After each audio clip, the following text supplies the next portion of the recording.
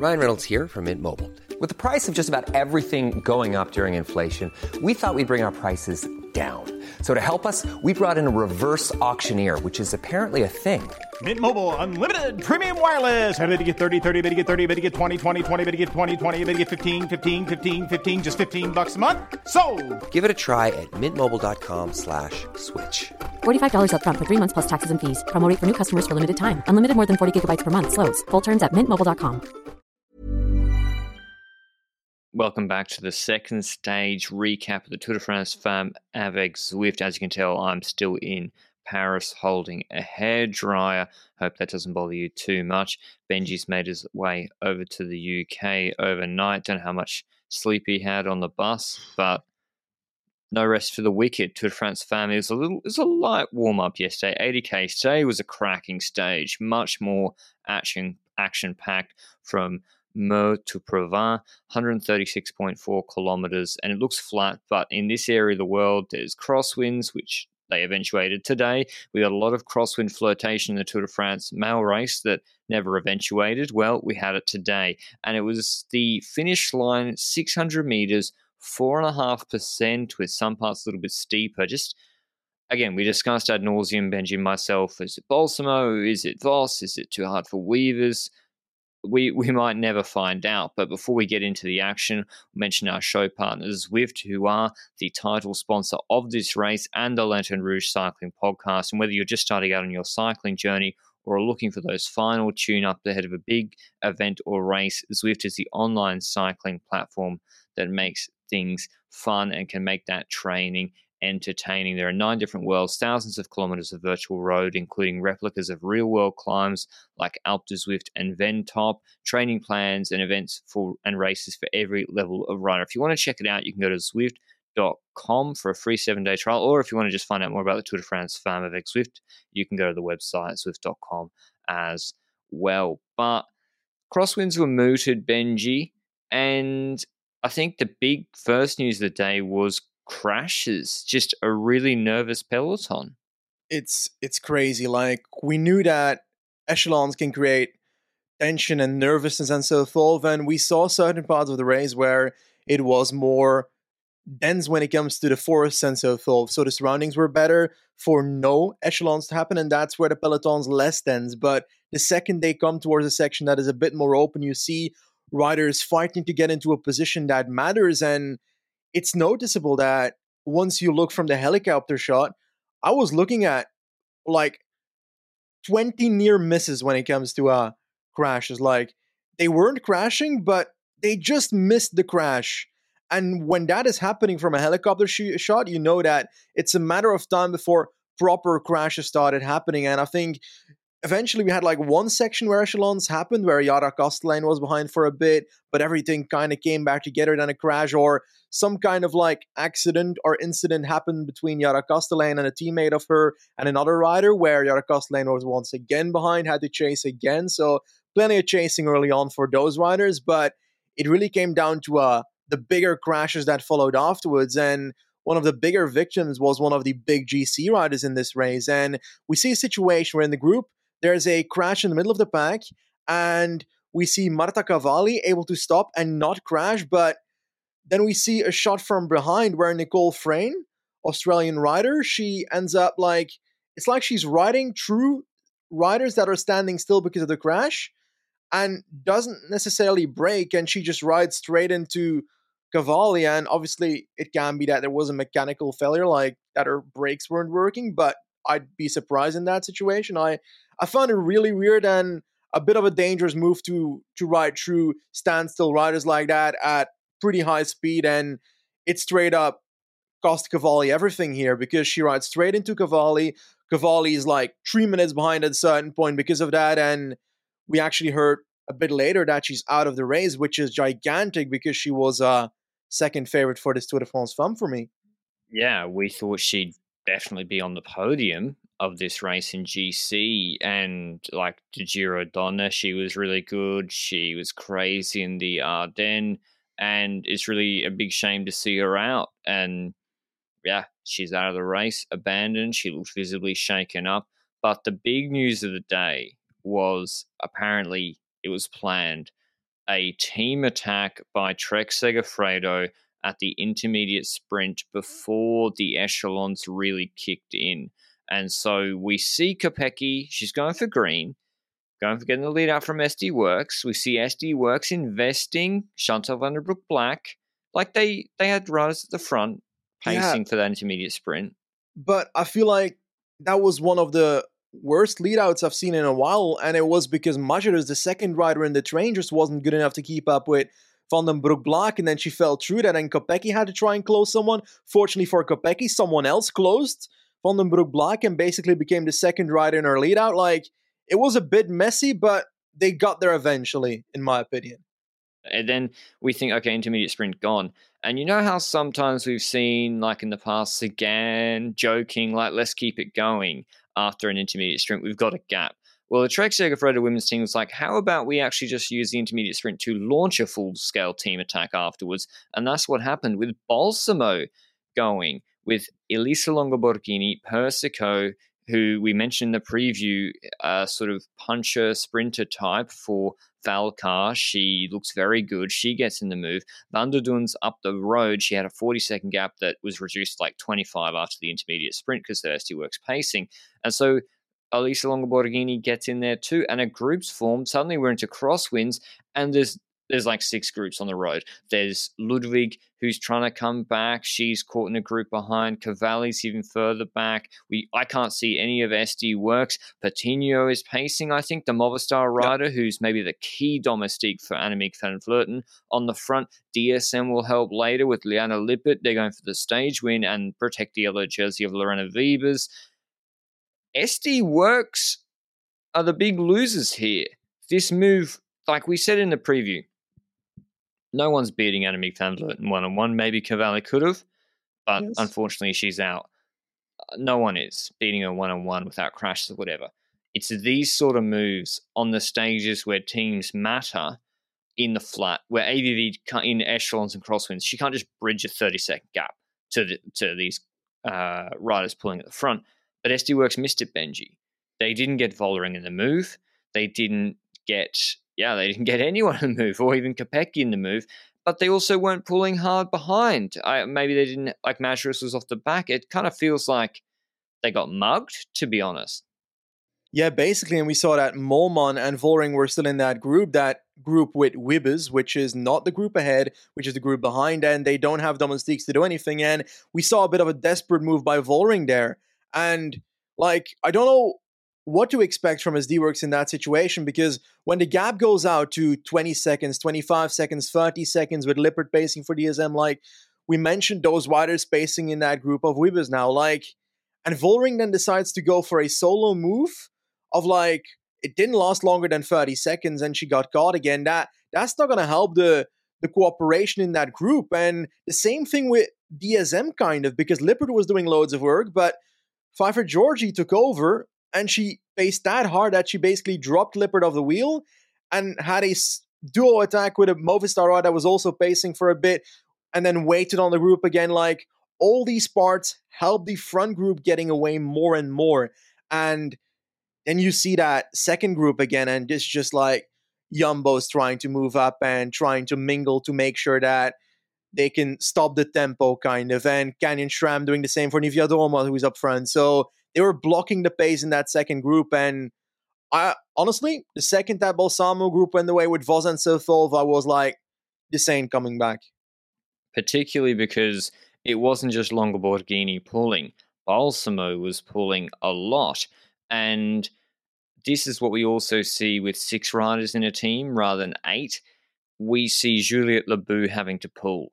And it's a really difficult balance where if you have mixed GC goals and sprint goals, the GC rider has to pull sometimes in the win too. There's no hiding for Lebeau on DSM. She was pulling, and I think at least she didn't lose too much time because of it. But yeah, the curious part of this finish is Balsamo's pulling, and from my look with another rider in the group, a lot. Like, normally in this situation, you would expect the quote-unquote sprinter or finisher to lessen their workload. Elisa Longoborghini, more of the diesel, she will take longer pulls to compensate for Balsamo sitting on a bit more. And in the crosswinds, you could tell how strong Voss is. She was just like binning. Persico and Van der Dun couldn't pull in the crosswinds. They were just skipping the rotation. Voss was actually binning people in the crosswind section. And Balsamo was strong too. But yeah, and at that point I was like, I think they're going for Elisa Longoborghini GC. And I know it's going to sound like hindsight, but I think that's fine. I would have approached it in a different way. I think if you're going for a Longoborghini GC plus letting her have a chance at the stage, I think trying to have her attack at the base of the final 600-meter climb is never going to work. It's never, ever going to work. You need to try and let the wheel go. When Van der Dun and Persico were letting gaps open, so Voss has to look at Niewiadoma. She probably wouldn't. Voss would just close it, but it's further out. So that was my problem with the plan, Benji. Were you surprised? Because, listen, you called Balsamo for this finish. World champion. She has more of a prospect of winning this stage, going into the yellow jersey, going for points. She got a lot of points taken from her today.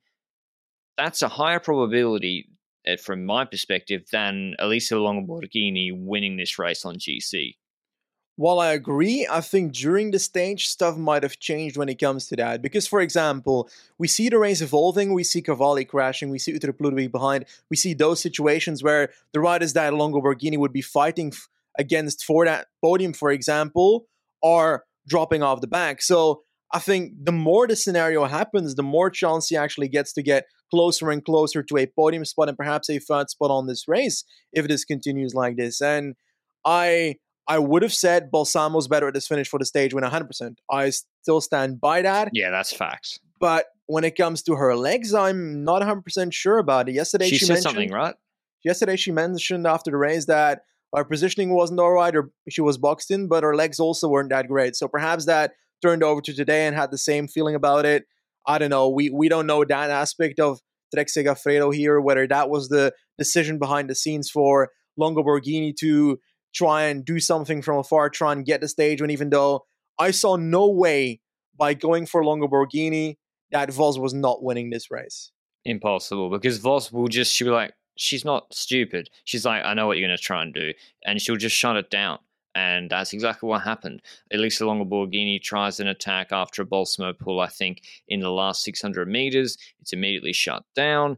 And then we have Persico sitting on Elisa Longoborghini. If she's going for GC, she's now in a very tough spot with Balsamo dropped. She's like, I should just have to keep pulling then. And she kind of keeps pulling, but then she did stop and they're finessing at the end and they're losing time on GC. So I don't really get the play there. Like, when the first attack doesn't work and Voss closes you, the stage is done.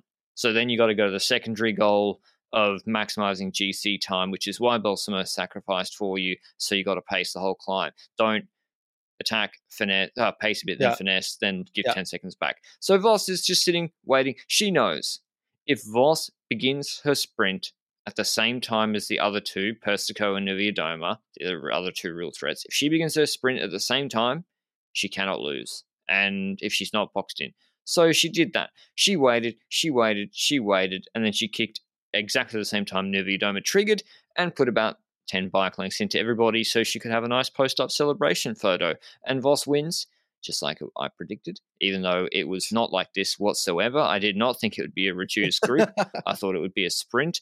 And she beats Persico. She looked good. It was still a long way, but she still looks good for Valcar. Still a good result. Second, Niewiadoma third, Longoborghini on a 2-second gap fourth. Van der Dun got the most competitive rider. She's already having a good Tour de France in fifth. Weber's sixth, leading the group behind with Julie de Wilde seventh, Barbieri eighth, Kopecky ninth, Confalonieri for Ceretis 10th. Following in that group too, Lebu and Van Vleuten lose 5 seconds to that group and 32 seconds to ELB. To be honest, I don't think Van Vleuten has to be concerned at all with the 30-second gap to ELB. But it is a sign of what could happen. Like, if SD Works get in a move further out with a DSM, with Lebu in there, this is probably unlikely to happen, then I'm like, Van Vleuten's going to have to pull herself at some point. That should be the goal of these other teams in this first 4 stages. Yeah, I think so as well. I think that's the scenario that we kind of saw today accidentally. Well, not accidentally, Trek forced it. And we had a scenario where Movistar was forced into chasing. And it depends on the strength of Movistar in these four races or the strength of Van Vleuten herself in perhaps tomorrow's stage to hold on Côte de Mutiny. We'll talk about it in a second when we take a look at the profile. Like, attacks will come in those stages. But I do want to mention, low-key, that we messed up one thing in the preview. Apparently, the youth classification is U23 and not U25, so Labouc can't win it. I think Van Anrooy is favorite then, if that's the case. Van Anrooy is cleaning it then. Well, she should. I don't know how much time she lost today. But, okay, it's different. Van Anrooy is already on a minute 7. And, yeah, okay. Otherwise, it's a bad day for FDJ all round. Cavalli out, Ludwig losing time, Music crashed. I don't know if that was in the last 3Ks, but she went down. She did get back on her bike pretty quickly. So just a bad day all day round for FDJ. Voss, however, goes into the leader's jersey, 10 seconds ahead of Persico, 12 ahead of Nevidoma, 18 ahead of Longoborghini, and a 35-second gap on the sort of other serious, apart from Persico, serious sprinters, Vivas, Kopecky, Barbieri. Tomorrow's stage from Reims, Epernay. It's a tough one for me. It's another sort of classics style stage, 134 Ks, bit more climbing, and particularly close to the end, we have like Cat Falls, 700 meters, 8%, 1.8 kilometers, 6.6%. Then we get closer. The Côte de Mutiny. I know it's Mutiny, but I'm going to call it Côte de Mutiny. 1 kilometer, 11.5%. That is maths. 16 kilometers from the finish, and then rolling terrain. Then the Mont Bernard, 700 meters, 7%, and then another punchy finish.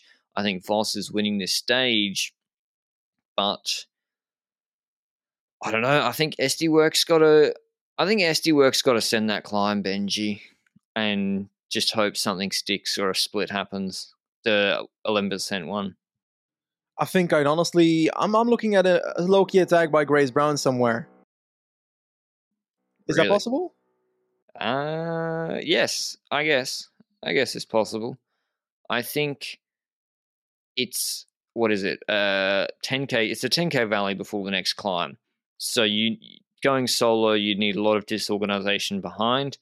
I think SD Works should try something. Trek showed what's possible today. I don't know about the win situation. I think Voss wins again, though. I think Voss is in such good form. I don't think she's missing a trick. Her team is strong. Like Rihanna Marcus, Anna Henderson, her team is strong. I think Voss is winning again. And it's a shame because Balsamo seems to be, she's almost given up on her legs by the second stage from the way she's ridden today. Yeah, it's surprising, and it's because we saw so much dominance with her the initial part of the season that when it now matters in the Tour de France Femmes, we expected more in these first two stages. And I don't know, I feel like Trek won GC 30 seconds today, but in the grand scheme of things, they disappointed with Balsamo for me, and that's the overwhelming thought when it comes to Trek in this race so far, I'd say. But I said it, Grace Brown, late attack. I think she gets over that climb with the climbers, and then she attacks away from that group, and there's people looking at each other, that kind of scenario. Perhaps she gets up there with Mavi Garcia like that one stage she did. I vaguely remember something like that. Could have been wrong. But anyway, like Grace Brown, I believe.